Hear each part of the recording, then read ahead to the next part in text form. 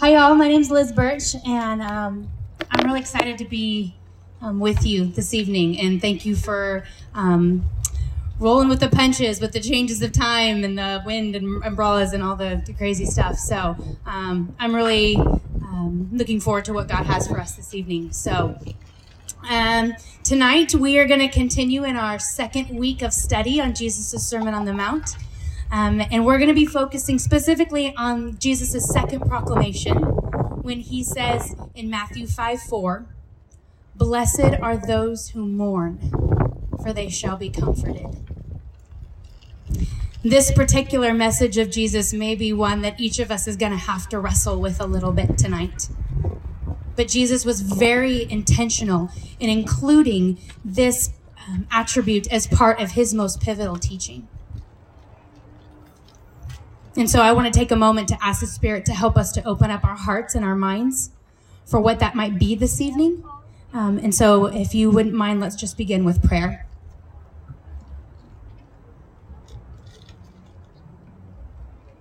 God, we begin by declaring your goodness and your faithfulness.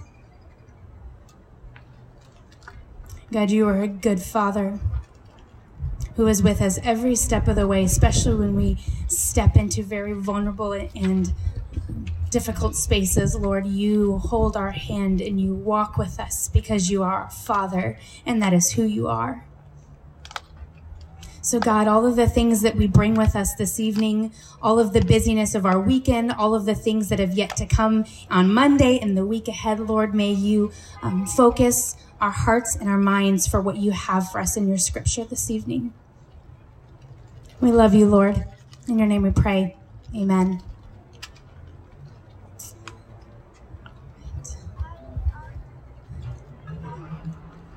Open this up.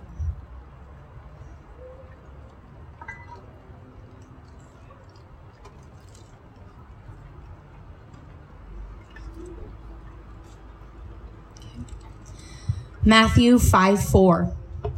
Blessed are those who mourn, for they shall be comforted. Let's begin this evening by giving you just a brief glimpse of where we're heading into our study tonight. First, we'll begin by starting to briefly unpack this word mourn. What exactly does it mean? Is there something more to it? Is there more depth behind it than just the word sad? And next, then, we'll also review what Nick shared last week regarding this word blessed that Jesus used throughout his teaching, and explore maybe some parallels between the crowd in which he first delivered this message to on the Mount and to us here in Bakersfield in 2021. We'll dive into scripture and look at examples of God interacting with people who were in deep mourning.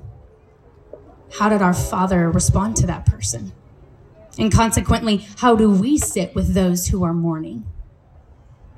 And finally, we'll conclude with looking at what he has to say to us if we happen to find ourselves in that position of mourning right now.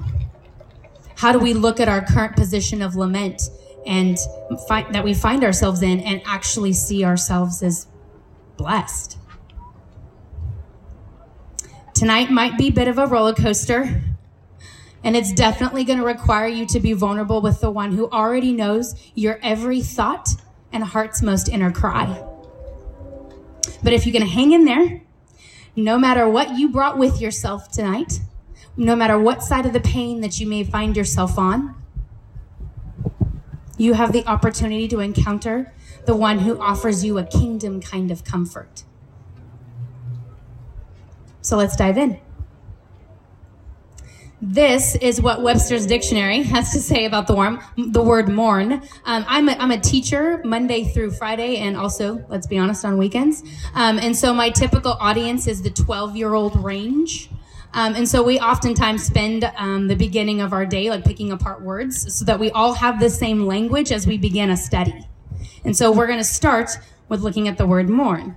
Webster's Dictionary, it defines it as to feel or express grief or sorrow. Synonyms include words like anguish, agonize, hurt, or suffer. It would seem as though the word sad actually doesn't carry the same weightiness as this word mourn.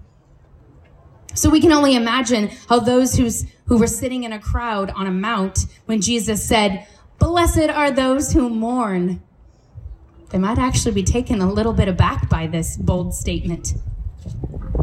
If you were here last week, or if you were not here last week, Nick did an excellent job introducing us to this word makairos. He explained its translation from the Greek as meaning something like great job or keep going.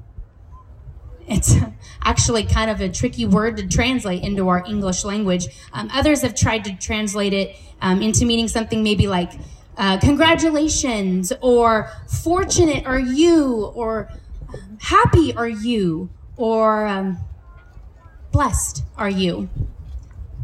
It might have been used as a kind of salutation that maybe you would say to somebody if something really good had just happened to them.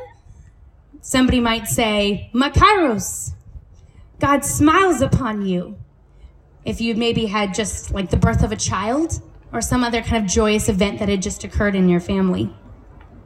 And it's important to remind ourselves of this particular translation of the word blessed, because it's different than some of the other translations of the word blessed, which might mean something like receiving blessings or receiving divine favor from God.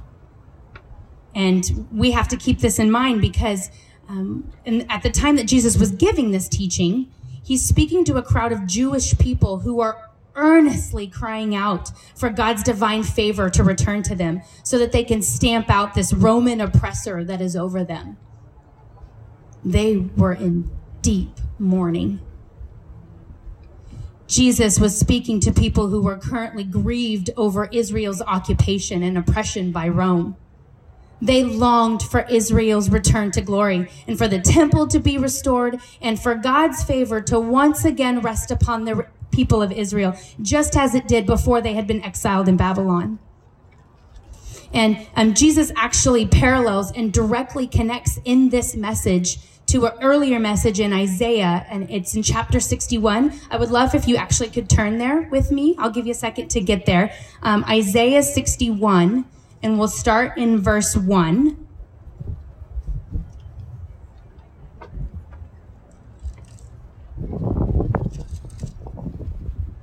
Isaiah 61, verse 1.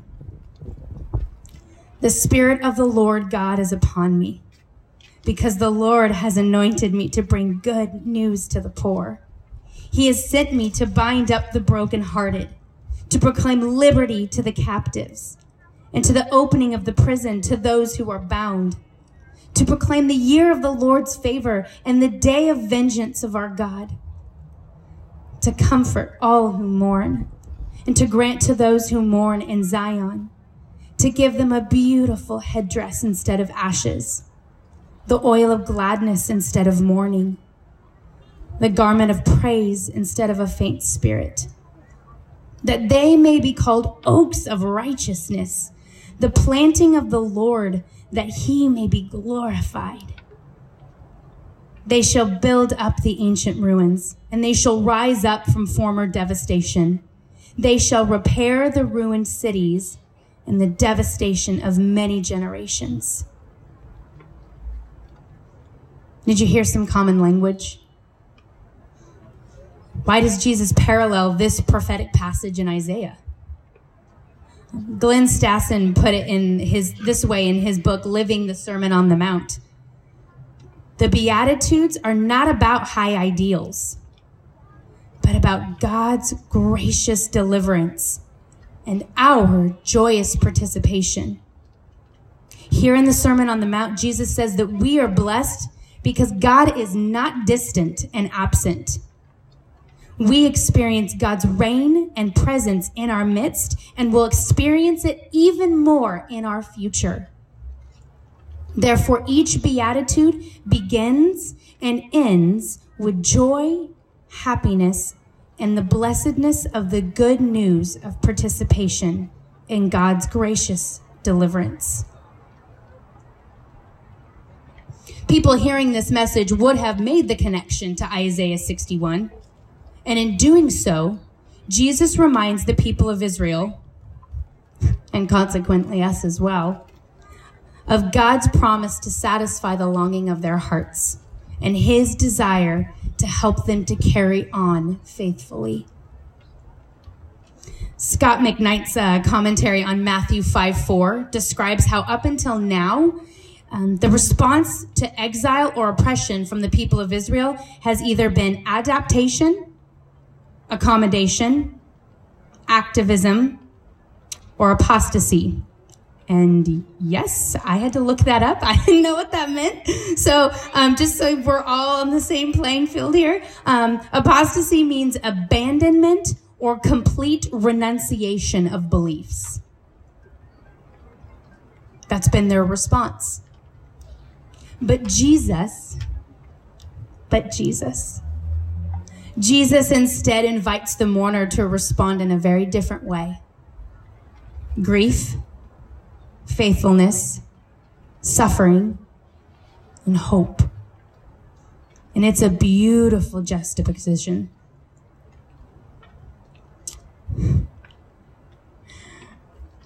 Adaptation says to ignore the reality of pain and loss. Grief says you actually need to enter into the pain and the loss. Accommodation says to look at worldly wisdom for the source of the comfort to your pain. Faithfulness remains anchored in God's promises and his faithfulness to be our source of comfort in our time of pain. Activism says inflict pain back against the injustice that has been inflicted upon you and do it in the same way, if not more. Suffering says endure injustice and persecution with a posture of patience and hope. Paul, in his letter to the Romans, says, do not repay evil for evil. Romans 12:17. And lastly, apostasy. Apostasy says you might as well give up on God because there's something else better out there that can better meet your need in your time of pain. Hope says trust in the promises and faithfulness of a God that will forever be present with his people.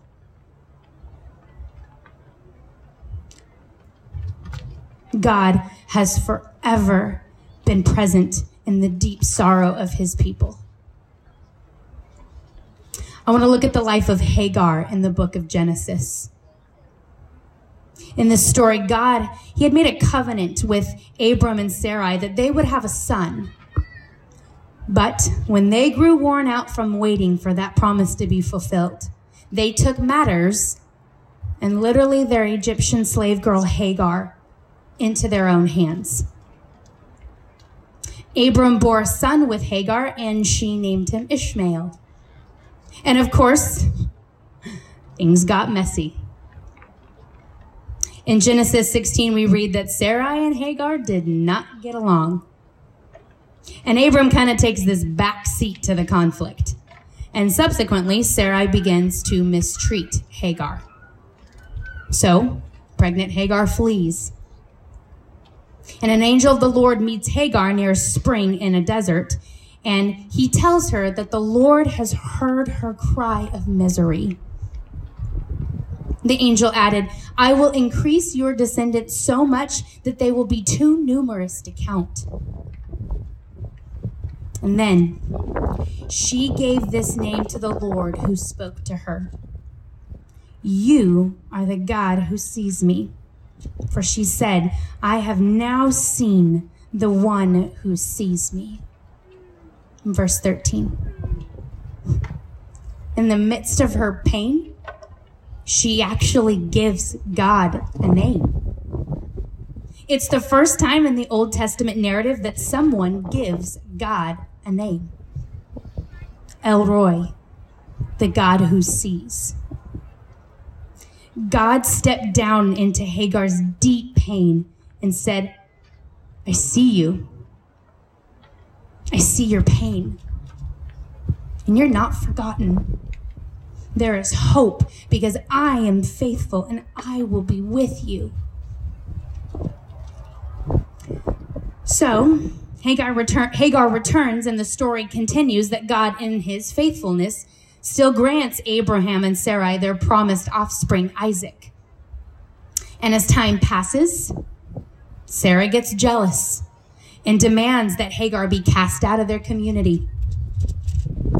In Genesis 21:10, she said to Abram, "Get rid of that slave woman and her son, for that woman's son will never share in the inheritance with my son Isaac."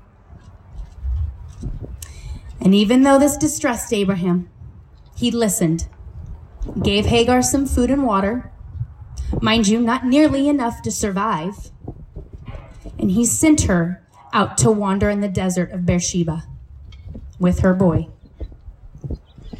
And they basically get to the point where they're dying of starvation and thirst. Imagine wandering alone in a desert and watching in anguish as your son is dying before your very eyes.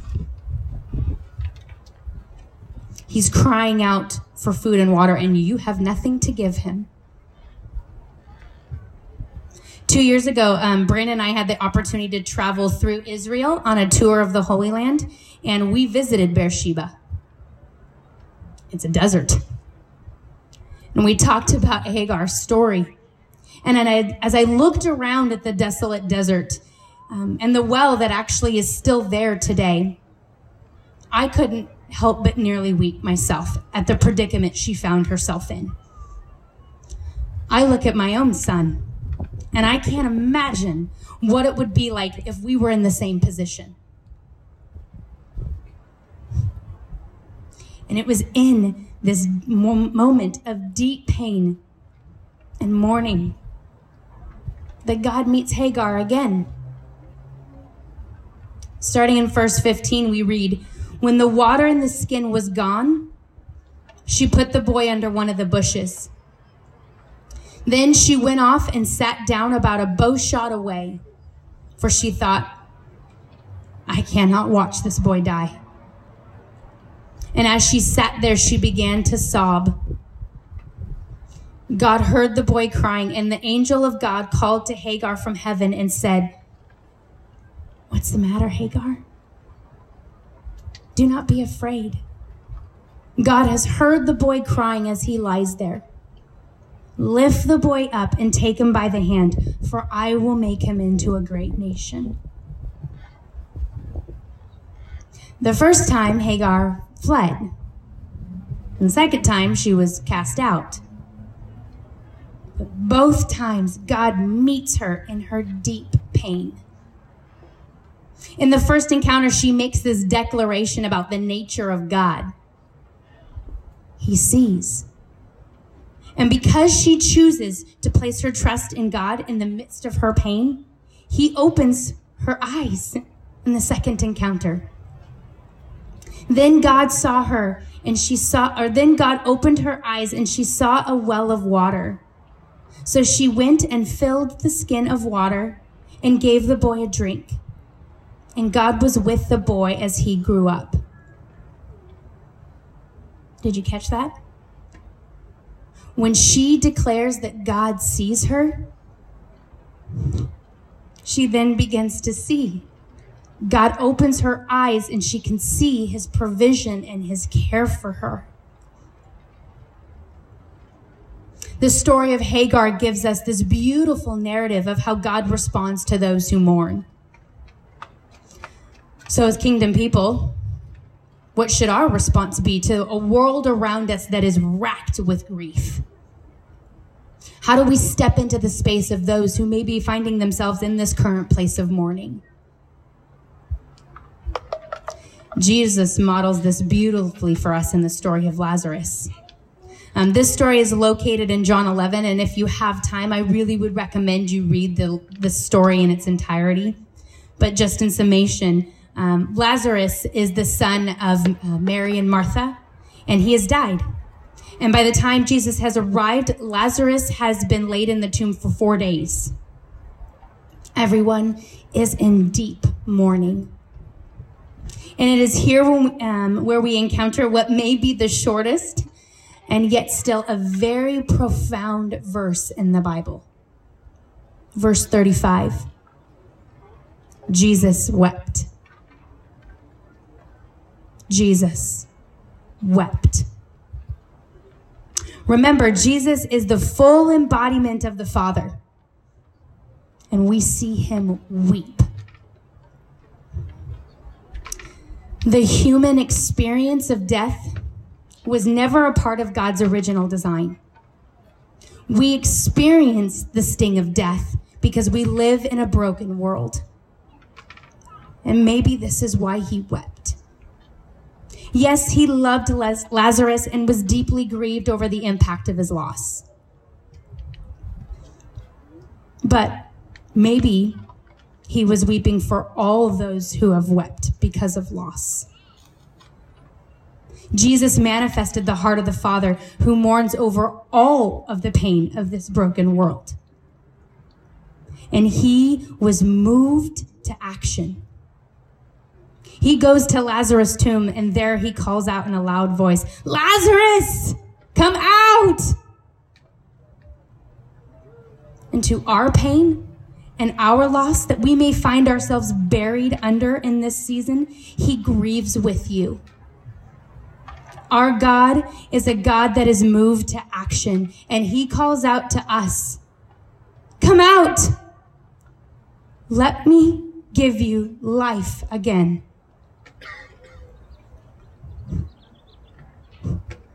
I've wrestled with this quite a bit these past few years. And in particular, I would probably categorize as this last year being a season that has been filled with a lot of mourning for me.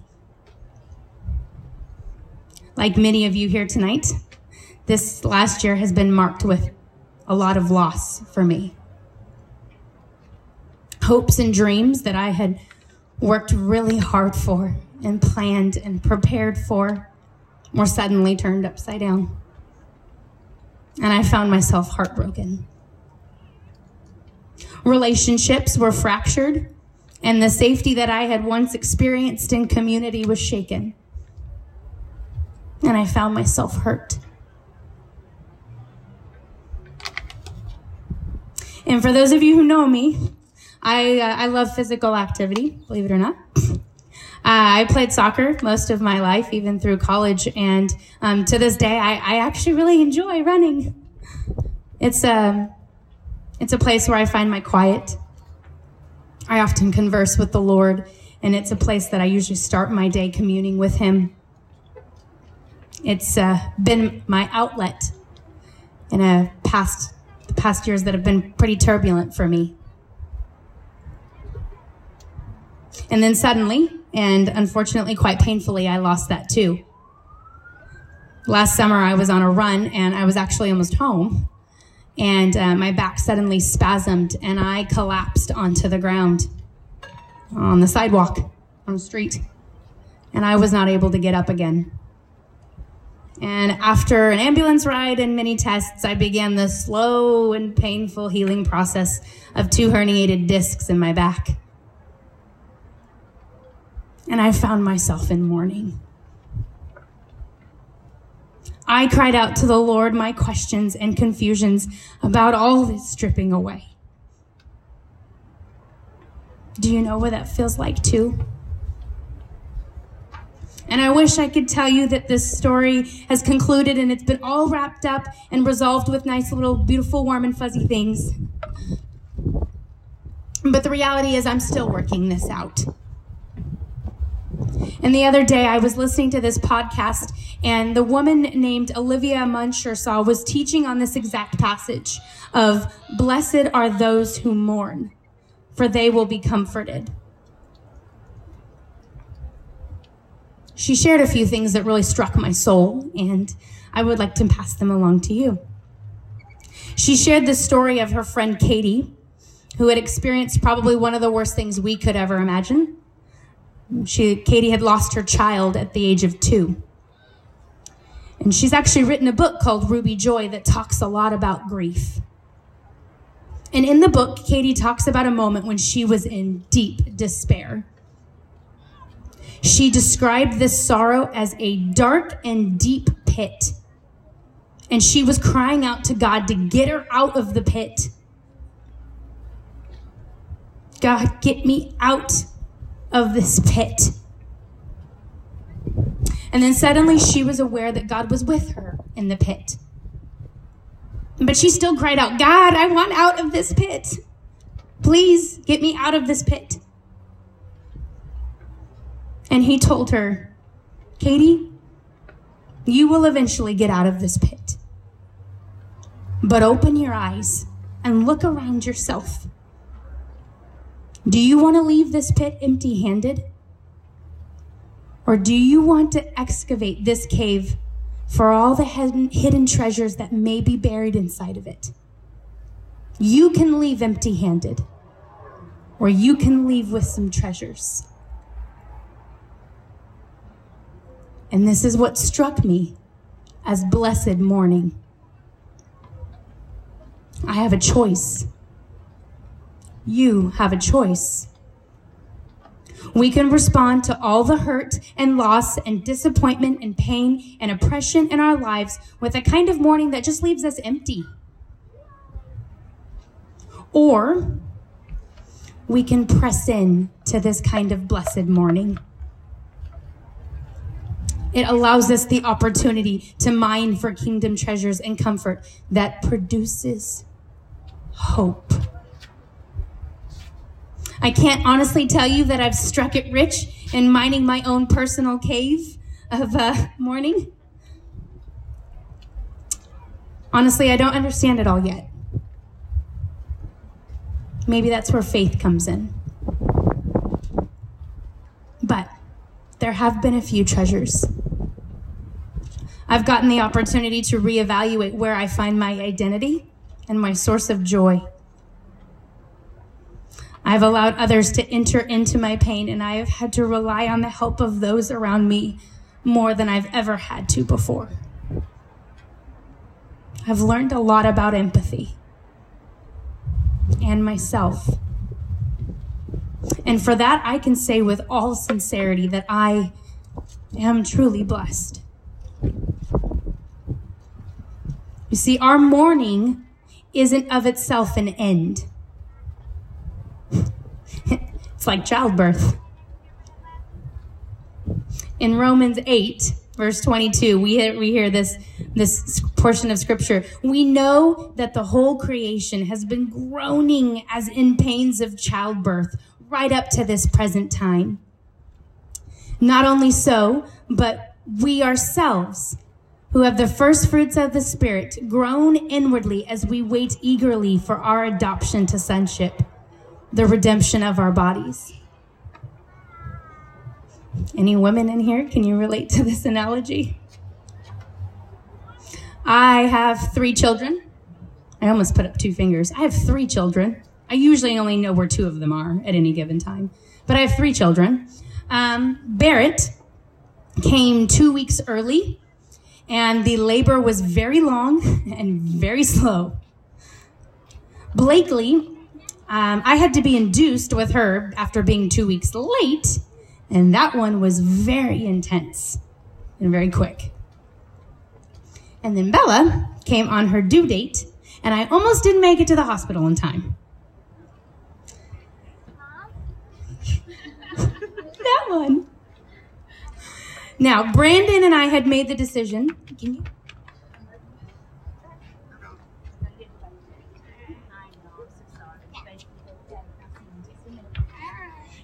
Yep. Brandon and I had made the decision to have our children through kind of like more natural methods. And he will probably remember this more vividly than I do.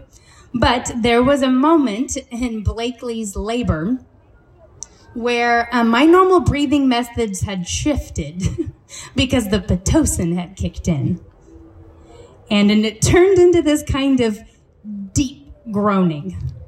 And he was not familiar with hearing that kind of noise from me.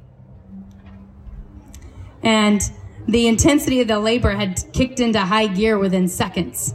And I was not prepared for that. And in one point in time, I turned to him in deep anguish. And I told him, I don't know if I can do this. And he looked at me calmly and reminded me that I could go on, that I was not alone, that she was almost here, and it would be over and worth it very soon. You see, those tears were producing something good. Those tears would end in life. And this is the kind of weeping we enter into. It produces life. It might start by feeling like pain, but it ends with something good.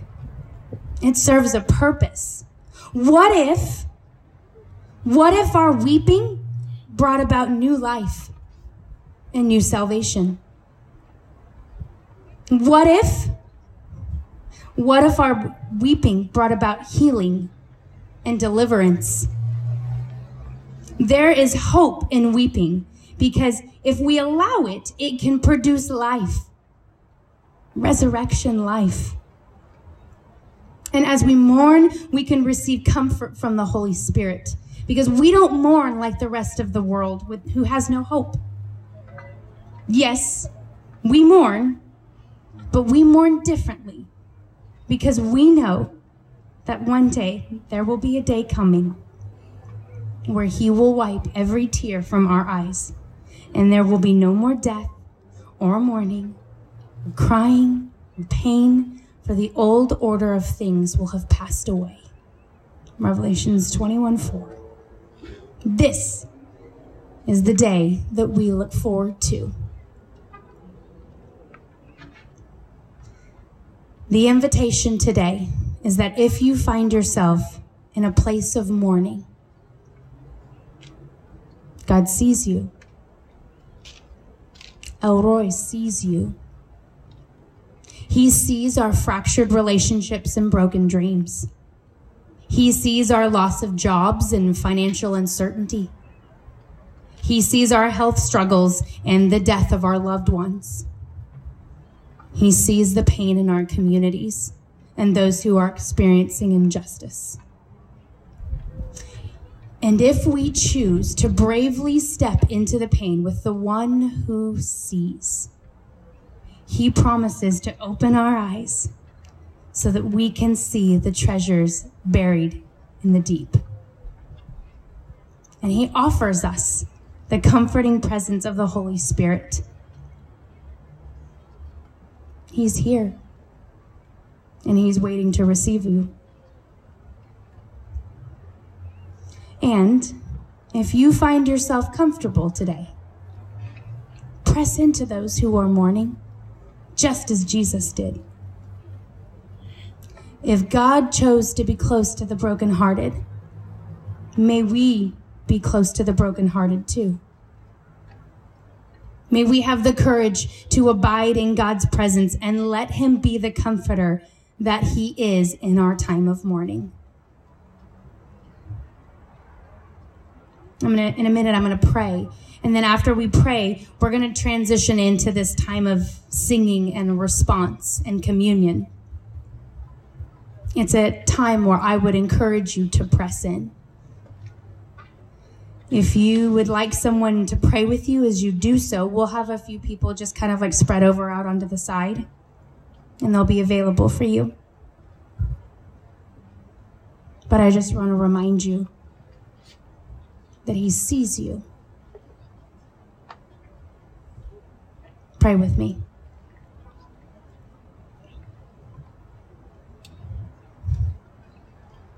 Lord, I thank you that we are never alone, that you have forever been present in the deep pain of your people. And so, Father, I pray for those of us who maybe are in this season of mourning and confusion and lack of understanding, Lord, may you meet us in our pain, just as you did with Hagar. We know that's your heart because we see Jesus do that with Lazarus. And so, Father, we cling to those truths because we know that your character stays the same, that you love us, And so, Father, as we pursue you, as we keep our eyes and we look to you, may you open them to see the treasures buried in the deep. We may not understand it now, but we don't have to leave empty-handed. And so, Father, in my own life, may you continue to open my eyes for the treasures buried in the deep. And Father, as kingdom people, may we sit with those who are mourning. May we love those who are mourning. May we encourage and spur on those who are mourning. And may we just hold hands with those who are mourning.